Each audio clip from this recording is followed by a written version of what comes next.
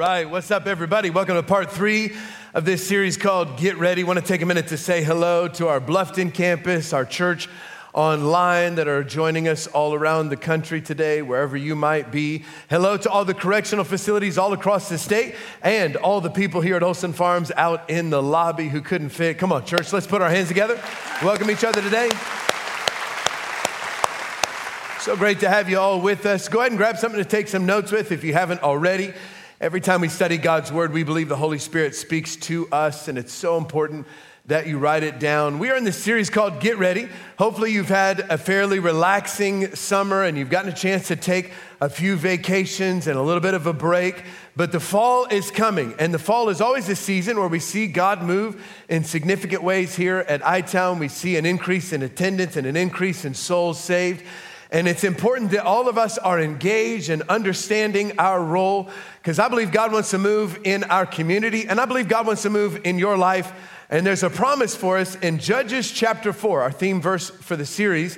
Deborah is a judge for the nation of Israel, and she's speaking to Barak, who's the captain of the army, and she's telling him this: Barak, it's time to get ready. Come on, read it with me. Everybody say it, get ready. Come on, read it again, get ready. One more time, get ready. Why? This is the day that the Lord is going to give you victory over your enemy, because the Lord is marching ahead of you. Man, I love that promise that God is already in that next season. God's already in that classroom, in that job opportunity, in that new relationship, in that new ministry that he has called you to. And it's up to us to get ready. And so I want you to think about it for a minute. Are you ready? Too many times we pray for God to answer prayers that we are not ready for him to answer. Are we ready for the harvest? Are we ready for the breakthrough? Are you ready for that new child in your life? Are you ready for that new relationship? Are you ready to meet that forever someone? Are you ready? Chances are maybe we're not. And so it's up to us to get prepared. Week 1, we talked about how we have to stand and fight. Now is the time for us to have a spiritual backbone and to speak the truth in love. The world is falling apart. Our light should shine bright, and we have to win the spiritual battle, everybody. Last week, we talked about how we accomplish that. We're supposed to go and fish. Jesus said, come follow me, and I'll make you fishers of people. Go and find people. God's lost kids hang in the balance. It's up to us to go and fish. We should be a light everywhere we go with every person we meet. And I'm so proud of our team and all of you who served. We had over 1,000 people serving this week, touching over 41,000 people in our community. Can we give God praise for that? That's significant, awesome, impactful. Today's message is Come and See. If you want to jot the title down, Come and See. We want to invite people to come and see what God's doing amongst us. And I want you to understand what God is doing here and why we believe he's doing it from Scripture, so that we can all kind of be on the same page. For those of you who have been here for a long time, hopefully this is a solid review, a rallying call to the vision of our church. And for those of you who are brand new to the church, you're gonna feel like you're drinking from a fire hydrant today. You're gonna take a lot of notes. I'm gonna go fast and give you a lot of information that'll help you kind of understand the why behind some of the things that you see around here. This text that we're gonna study is in Numbers chapter 3. Nation of Israel is coming out of Egypt. They're going to the promised land. And they have to set up and tear down portable church, the tabernacle, in the process. And this is a lesson that Kate and I learned from our pastor, Chris Hodges. And of course, we have hijacked those principles from Church of the Highlands and adapted them for our own culture.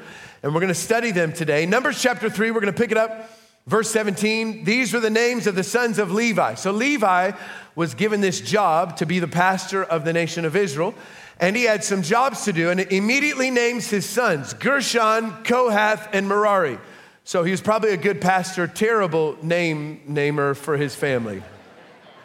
I would not recommend that, but if any of you are falling in this category, we want to welcome Gershon to church today. It's great to have you here, even though I doubt that's true.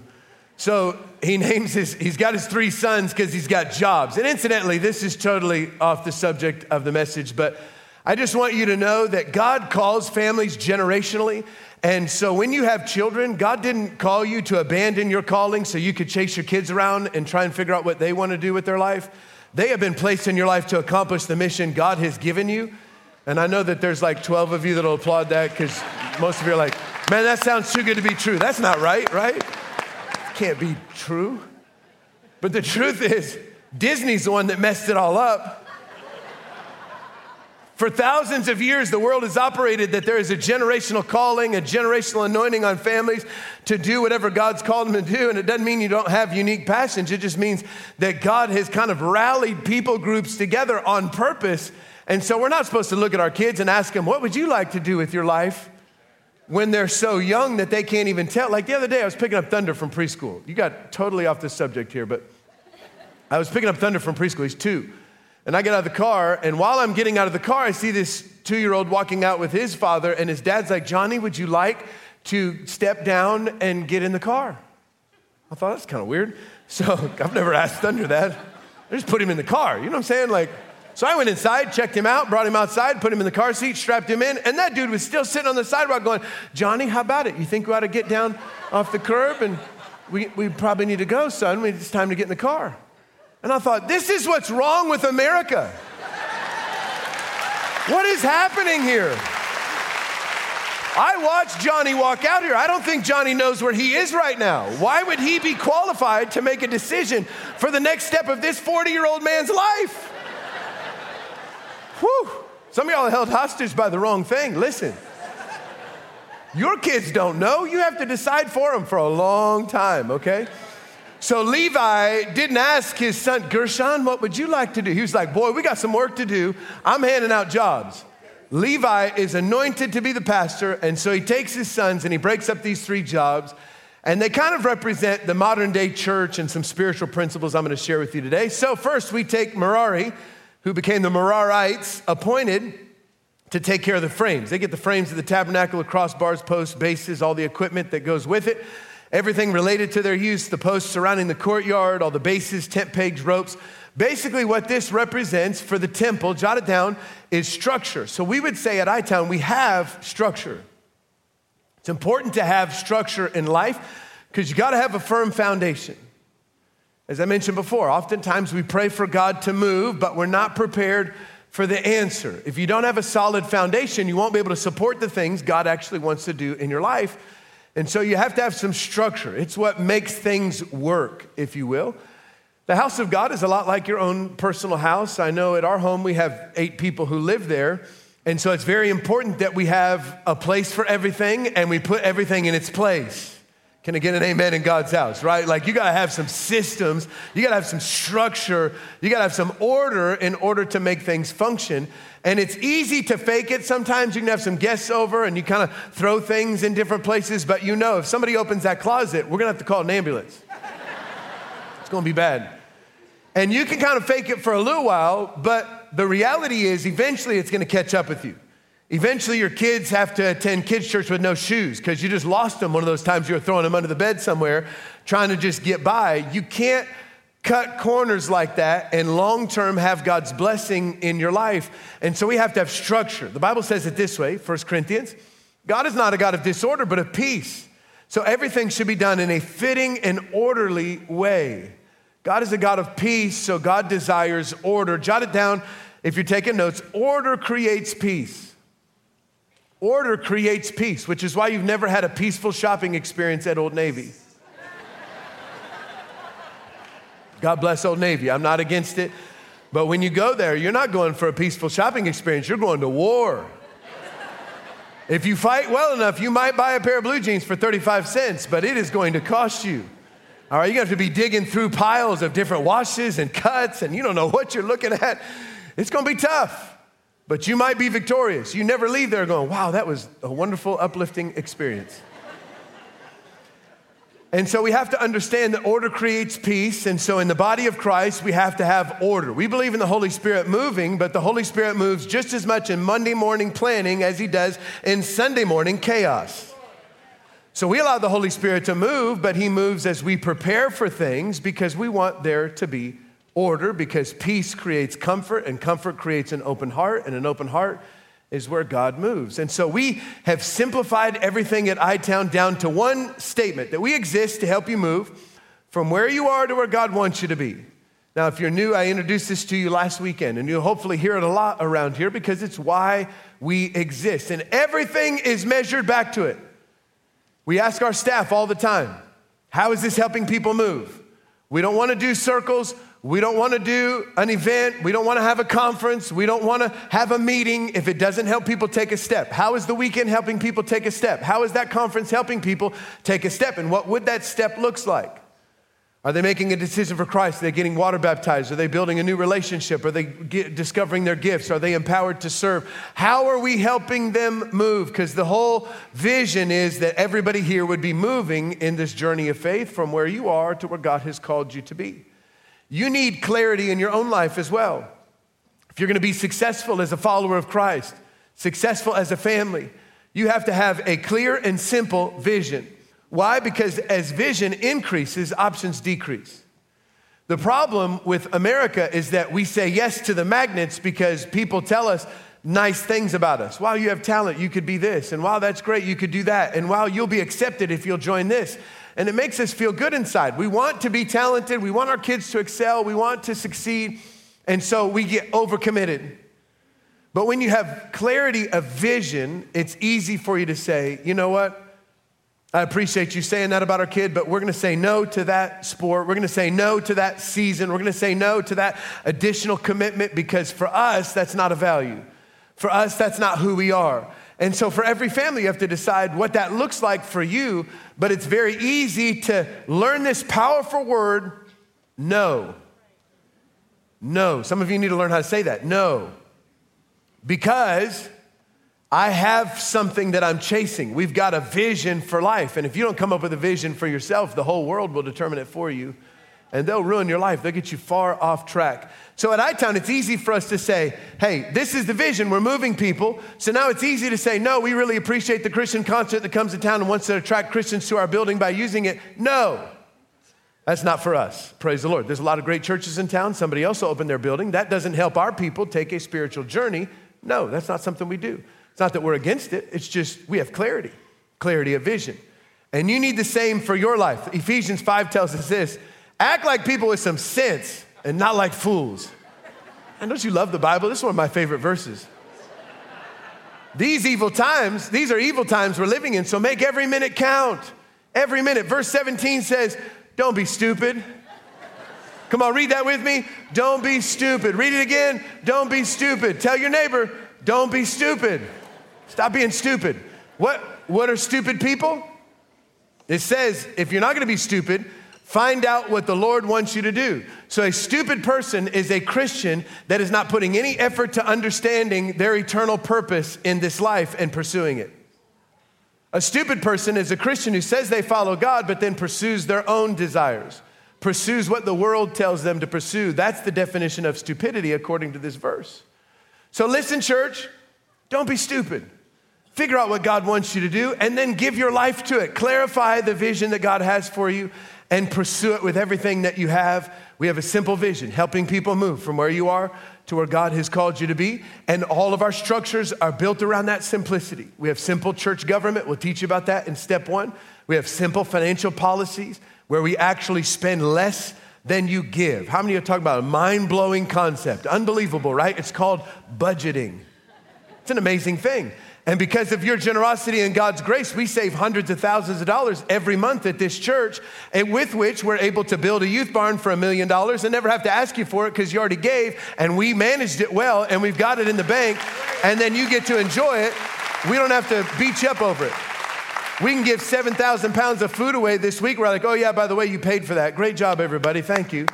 And we don't have to bend your arm and, oh, if you really love Jesus, would you just, let's pass the bucket again. Come on, one more time. Find out what God wants you to do, clarify it, pursue it with everything on the inside, structure. Then when God brings the outflow, when God brings the anointing, when God brings the increase, we've had budgetary margin for the whole life of the church. This isn't a new thing. It's not because we're growing or anything, or we got somebody that's all of a sudden giving more money. No, we've embraced these disciplines our whole spiritual journey so that we would be ready. You got to have some structure in your life so that when God moves to bless you, you're ready to receive it, all right? Then we go back, verse 25. So at the tent of meeting, now we got Gershon. The Gershonites were responsible for the care of the tabernacle, the tent, and the coverings. And then there was a curtain at the entrance of the tent of meeting. So basically, These guys now have the things that people could see, the curtains, the outside structure that's wrapped around the inside structure. What we would call that is systems. So jot it down if you're taking notes. We have structure, but we use systems. Systems are the part of the church that you're most familiar with. Very few of you know maybe how we're structured or what our budgetary constraints are or some of the policies and the procedures that give the church the structure. But you know the systems. And it's very, very important because a vision that doesn't have systems is just a fantasy. And there's a lot of Christians fantasizing about making a difference. There's a lot of ministries that are fantasizing about reaching their world for Jesus, but they're not because they don't have effective systems that deliver the vision. And at iTown, our systems are the Great Commission. When Jesus left, he gave some pretty clear instructions, and then those instructions were repeated throughout the New Testament, as you might imagine. And so in Colossians chapter 1, Paul writes this in verse 28. We continue to preach Christ to each person. We're using wisdom to warn and to teach everyone so that we can bring each one into God's presence as a mature person in Christ. This is the systems of our church. Here we find the 4 words that are written on the wall in the lobby at every campus. Reach, connect, grow, and go. These are the 4 things that we do because we say, hey, we have a vision to move people from where you are to where God wants you to be. Great, but how does that happen? How do people move? What are the steps they can take? Well, there are the 4 things: reach, connect, grow, and go. So the first one is that we have to preach Christ. That's reaching people. And we believe that's the most important thing that we can possibly do. Because while we're passionate about the entire spiritual journey, the reality is Jesus came to seek and to save that which is lost. The world is hurting and lost and headed to a Christless eternity. And it's our job, like we said last week, to go everywhere and tell everyone the good news of the gospel so we can rescue as many as possible. Paul said, I became all things to all men so that I might be able to reach some. I'm going to do everything I can, anything short of sin, to win God's lost kids. We talked a lot about that last weekend. We need to reach people. And we do that predominantly in our weekend services. Weekends are great for the believer. God comes, his presence is here. But we use these services to reach hurting and lost people, along with all of our outreach efforts as well outside these 4 walls. But I just want you to know that it's working. As we partner together to invite guests and bring them to church, which I'm encouraging you to do, especially as we hit the fall, we are providing an opportunity for God to minister to them and for their life to be changed. And I just want you to know, when they lift their hand and accept Christ, we're going to count them. And I get sick of people going, why church? They're just all about the numbers. I just can't understand why it's just numbers, numbers, numbers, all about the numbers. There's no logic to that. Yes, of course, we are all about the numbers unashamedly. I don't have somewhere between 2 and 8 kids. I have 6, and that number matters both to me and to them. You know why? Because they're humans, they're people. Every number is a life. Every life matters to God, and it matters that we count them. It matters that we know.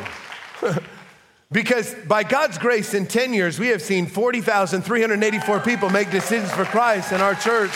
To God be the glory. That number's amazing. But guess what? There's almost 2 million people that live in Indianapolis. We are failing. That's not success, that's failure. We've got to win a whole lot. We need to at least win 1 million people while I'm alive. We got to get this thing going. We got to win more people for Jesus. Heaven and hell hangs in the balance. This ain't a club for Christians. This is a spiritual hospital for broken people. And there's a lot of people out there that we have yet to reach. Now, some of you religious folks are like, well, that's 40,000. I mean, there can't be but a few thousand that go to church here. It must not be real converts. It's not be all that successful. And I would say, look, we're not trying to win people to iTown. We're winning people to Jesus. I'm trying to get them to heaven. We're here to help them take their first. We'll help you take all those steps after that, but not everybody's called to stay, and that's fine. But the reality is we have to stay committed to winning those people because every one of those numbers is a life. Like this girl that came down to me and Kate at the end of a First Wednesday service with tears in her eyes, and she said, this church has saved my life. Which a lot of people say that, and they mean like, I was in a bad place and I didn't really have a lot of great relationships and I was headed down a wrong road. No, she said, no, it literally saved my life. She said, back during COVID when all the churches were closed, I was in a really dark place, very depressed, I'm a single mom. I took my daughter to my mom's house and I dropped her off, and I was driving on my way to go commit suicide. And I drove past your church and the banner said, "We're open, come in." And I pulled into the parking lot. I sensed the power of God. I gave my life to Jesus, and I'm physically alive today because the church was open. We can never lose sight of that, church, and that's why I want to publicly apologize for the 5 weeks that we closed thinking we were doing something good, and just let you know that we will never, ever, ever, under any circumstance, close this church ever again. I don't care what the science says. I don't care what the government says. I don't care what the community says. I don't care what the Christians say. We will never close this church because it is the hope of the world. People are hurting and lost, and we can't forget that purpose. We've got to reach people. And if all of us are in jail, one of you can preach. We'll figure it out. So we got to reach people, right? Then it says we're supposed to use wisdom to warn people. That's relationships. That's that word connect, because I can't warn you until you know that I care about you. People don't care how much you know until they know how much you care. Christians need to embrace the balance of truth spoken in love. We're great at speaking truth, but we're really bad at loving, really great at making a point, really bad at making a difference. We need to get better at wading into the trenches of humanity like Jesus did and building relationships with people, and we got to build relationships with each other. We got to connect, and that's where we can find accountability. The Fall Circle semester starts in September. We'll tell you a lot about it before it comes, but if you've never been in one, you're going to love it. Rallying around individual unique passions and developing relationships, it's a blast. You get to pick your own friends because you're not 4 years old, and it's going to be a great time. All right, then once we get you connected, then we have to help you grow. We're supposed to teach everyone. We're supposed to start the process of discipleship. Discipleship is this journey of growth. But too often times we filter that through our Greek learning culture. Greek learning is classrooms and you take notes, kind of what we're doing today or what you do in school. But that's not Jesus' style. Jesus was Hebrew learning, and Hebrew discipleship was side by side. Let's go do it together. Come, disciples, and let's win the world together. Let's go set people free together. Let's open blind eyes together. He engaged the disciples immediately in on-the-job training. So discipleship for us is, hey, just come jump in and let's serve together. You don't have to have it all figured out. Your life is never going to be perfect enough for you to qualify for ministry. If perfection was the qualification, pastor couldn't speak to you today. I'd be disqualified. All of us would be unable to do ministry. So as long as we're moving in the right direction, come on, let's do this together, because discipleship isn't learning about God. It's living for God. It's getting out there and making a difference. It's discovering your gifts. It's moving alongside of each other, and I want you to embrace that. Now, we have what we call the Grow Plan that we announce to you every weekend. That's that two-step process that is designed to be a kickstart for you to help you discover your gifts. That's that initial part of growing, but then the lifetime journey is happening on teams. It's happening as you serve. It's happening in small groups, in our circles. It's happening as you step out to lead those circles. It's happening as we just do life together. That's discipleship. All because we're trying to get you to this fourth place, reach, connect, grow, go. You got to come full circle where we're now sending you out to make a difference in the lives of others, to reach people. That's this place the Bible calls maturity, a mature person in Christ. Paul says the goal is maturity. Now, I have immature kids in my home, and I have mature kids in my home. And I just want those of you that are in the trenches with toddlers to know there will come a day that you can say, go take a bath. And it happens without you being involved. They don't always get that clean, but at least they come back wet. It's like magic. It's amazing. And then there's this next phase that you'll get into where they can actually, I don't know if you know this, but your kids can empty a dishwasher. They can press buttons on the washing machine and clean their own clothes, and they can pick up their own stuff, and they can make their own bed. And they take this magical journey from pooping on the floor to contributing to the family. It is fantastic. Maturity means you're able to do some stuff on your own. Maturity means you're contributing to the vision. You're helping move the family forward. That's maturity, and that's the goal for believers as well. So don't be condemned by those people who think they know it all and are like, well, we left I-Town because we just weren't getting fed. We need something deeper. That's code for we're so spiritually immature that we rely on the pastor to feed us 100% spiritually because we don't know how to eat ourselves. I'm not trying to bash people. I don't have any single person in mind, but people in general who say that, you just need to know they're starving to death spiritually, because if my kids depended on me to make every meal, they would starve to death. My 15-year-old can get in the refrigerator and make herself a sandwich. Go heat something up. There are pizza bites in the fridge outside. You don't need me. Same thing for you. I want you to get to the place that you get in the Word and the Holy Spirit's giving you revelation and you're hearing from God and you're making a difference in the world around you and you're fired up with passion to share with your world what God is speaking to you, because guess what? You don't need me. You can reach a place of spiritual maturity that you're hearing from God yourself and you're feeding yourself. And that is the dream, that we would raise up an army of people that don't need their pastor. I'm here to cheer you on and fire you up on Sunday. But if this is all you get, you're spiritually starving. It's not healthy for you. Reach, connect, grow, go. Taking people one step at a time on a journey from where you are to where God has called you to be. Now, there's one more group that hadn't gotten a job yet. It's Kohath. We go back to verse 31. He got the responsibility of the Ark of the Covenant, the presence of God, the table, the lampstand, and the altars. He was responsible for the articles of the sanctuary used in ministering, the curtain, and everything that was related to its use. So listen, everybody, we have this structure that supports everything. We use systems to help take you on a journey from where you are to where God has called you to be by helping each step of the way. But at the end of the day, we can never forget the fact that at our core, we are spiritual. I'm not saying we're spiritual like, look at how great we are. I'm saying we're spiritual like we can't believe that God actually uses us. In fact, somebody asked me just the other day, what's the best thing about I-Town?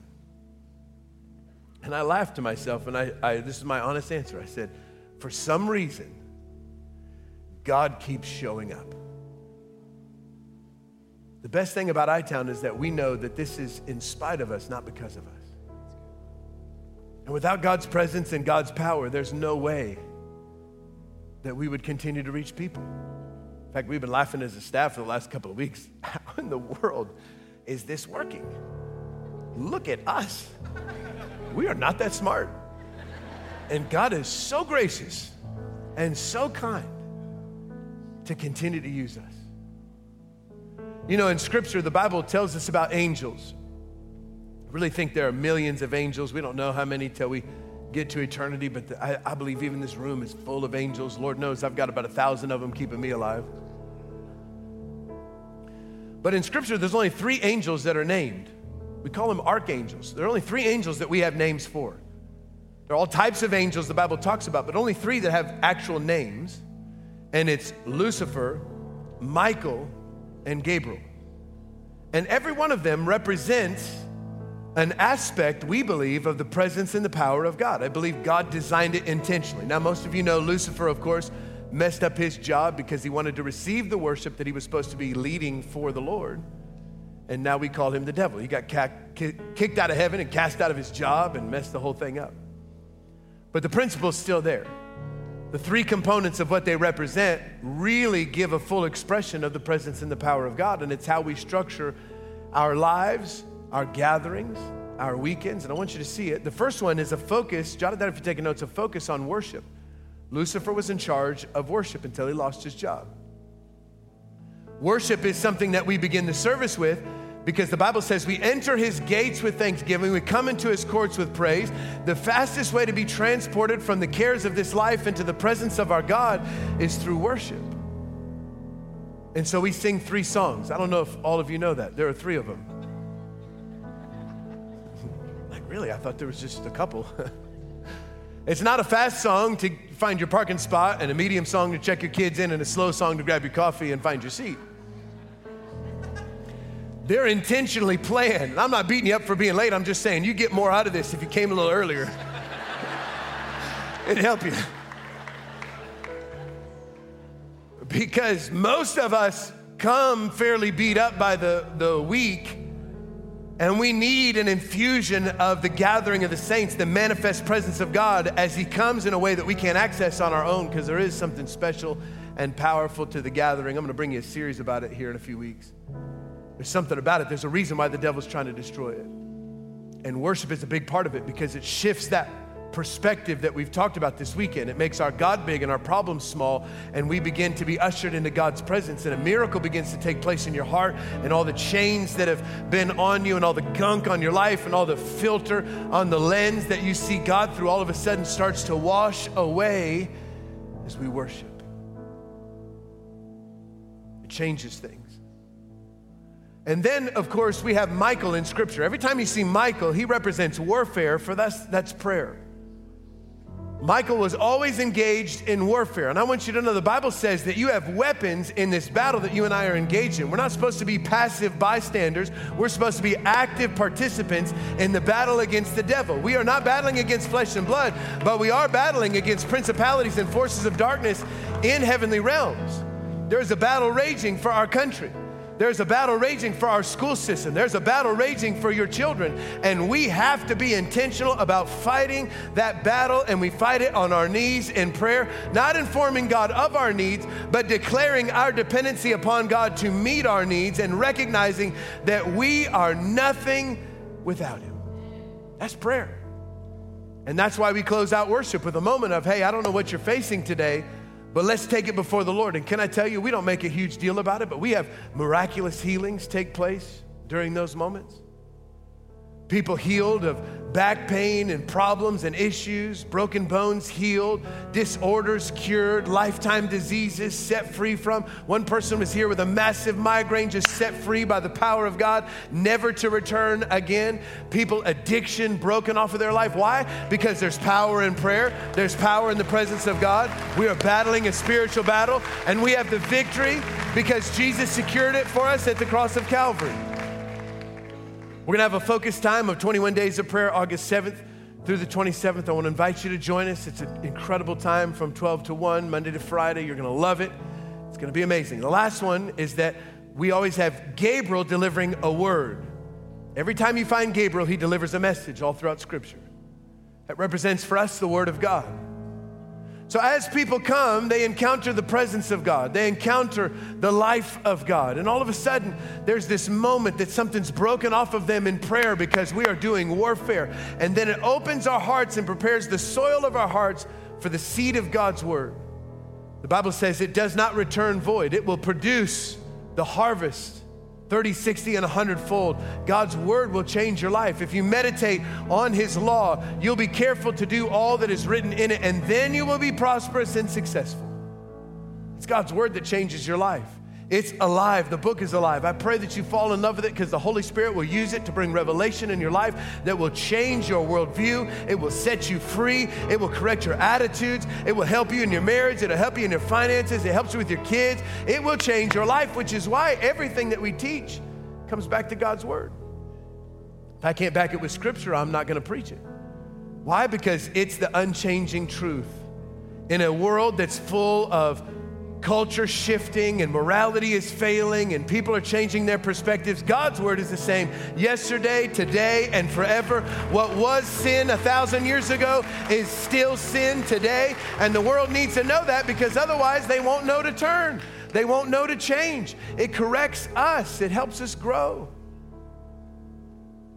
Helping people move on this great spiritual journey. We all have a role to play as we clarify the simple vision of, hey, let's take steps together. We've got the vision and the systems that help deliver the vision of we're going to reach them, we're going to connect them, we're going to help them grow, then we're going to send them out into their world alongside of us so they can go and make a difference in the lives of others. As they come into God's house, they're going to worship God and sense His presence. They're going to be set free in moments of prayer. And then guess what? The Word of God is going to speak to them and convict them and change them, and they're going to be on this journey with us. What I'm inviting you to is to help me carry the responsibility. As we close in Numbers chapter 7, Moses takes an offering after they finish the tabernacle, and the nation of Israel responds by giving them this offering of 6 different carts. Basically, they gave the church trailers to be portable. And so Moses takes them and he gives 2 of them to the Gershonites. They had the curtains They had the systems. And then he takes 4 of them, gives them to the Merarites. They had the big posts and the heavy stuff, so they got 4. But that's all 6 cards. So he didn't give any to the Kohathites because they were supposed to put the spiritual things, the most holy things, the responsibility for worship, that went on their own shoulders. They had to carry that themselves because that's what they were responsible for. What I'm inviting you to is to take personal responsibility for your own spiritual journey. Don't be a spiritual victim. Don't be a person that relies 100% on your small group leader or on your pastor. Let's be the kind of people that get in God's word for ourselves. Let's grow ourselves. Let's discover our gifts. Let's take control of our own spiritual journey. Let's all get on our knees and let's ask God to move in our family and to move in our communities, to move in our neighborhoods, to move in our lives, to move in our businesses. Because if all of us cry out to God together, He will hear from heaven and He will respond to that prayer. But every one of us have to take responsibility for it. There's a world outside these walls, church, that is headed to a Christless eternity. We have to create the kind of environment that's full of the presence and the power of God. We have to be prayed up. We have to be full of God's word. And then we can invite them. Would you come and see the goodness of our God? I promise you, it'll change their life. With every head bowed and every eye closed, I want to pray that God would encourage you and strengthen you, especially for those of you that have maybe never discovered your gifts, or you've been sitting on the sidelines for a long time, calling yourself a Christian, but never identifying that purpose that God has for you. Man, I want to pray that God would stir something on the inside of you. Now is the time to get in the game. But first, there are those of you here in the room, out in the lobby, in Bluffton, watching online, maybe at one of the correctional facilities, and you're far from God today. I want you to know Jesus loves you more than you could possibly imagine. And He proved it by giving His life on the cross. He's not mad at you for the mistakes that you've made. In fact, all He wants is to forgive you and set you free. Today is not an accident. This isn't a coincidence that you're here in this moment, and you know in your heart the Holy Spirit is telling you now is the time. This is your moment. Surrender control of your life, because if we're all honest, we're lousy at being our own God. We need God. You need Him. If you'll surrender to Him, the Bible says He erases your past. He gives you a brand new start, a brand new life. You can reach your full potential. Be the person He created you to be. It's never too late. If you're ready to take that step, I want you to know in a moment, I'm going to pray with you. I'm not going to have you stand afterwards. I'm not going to make you come down front, not trying to take you to a back room somewhere, embarrass you. I just want to connect you with Jesus right where you're at. If that's you, I'm going to ask you for one bold moment with no one looking around. Would you lift your hand up high and say, Dave, that's me. Come on right now. Just put your hand up high. Say, count me in. I'm ready to take this journey of faith. I'm ready to surrender to Jesus. Yeah. That's amazing. All over the room, I'm so proud of you. On all of our campuses, I'm so proud of you. Put your hands down. Here's what we'll do. I'm going to lead you in a prayer that's very simple. You can pray it quietly in your heart because it's between you and the Lord. You just have to make it your own. Just say, Lord Jesus, forgive me today. For all of my sin, I repent. I surrender to you. Make me brand new and help me to live this life for you. In Jesus' name I pray. Now, Father, I thank you for this amazing church. Thank you for the journey that you have us on. As we continue to take steps following you, we thank you that you'll become who you've called us to be. God, I pray that you would empower your people today. Help them to discover their gifts and to get off the sidelines of life, to clarify the vision that you have for them and for their family. Empower them by the Holy Spirit to step out and to lead and to serve. Father, we thank you that as we take on the spiritual weight of our community, as we get on our knees and cry out to God, that you'll move in a supernatural way. And we thank you in advance for the tens of thousands, hundreds of thousands, even millions of souls that we'll be able to touch collectively as we carry this responsibility together. Help this be a place, God, that people can always come and see the goodness of our God. We love you today. In Jesus' name we pray, and all God's people said amen. Amen. Come on, church, would you celebrate with those who prayed that prayer today?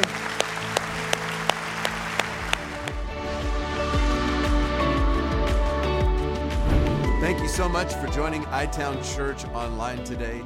We would love to have the chance to meet you and your family in person at one of our campuses. Or, of course, you can join us streaming live online this weekend. Now, for more details about times and locations and even some of our streaming options, you can go to itownchurch.com. I sure hope to see you soon. God bless.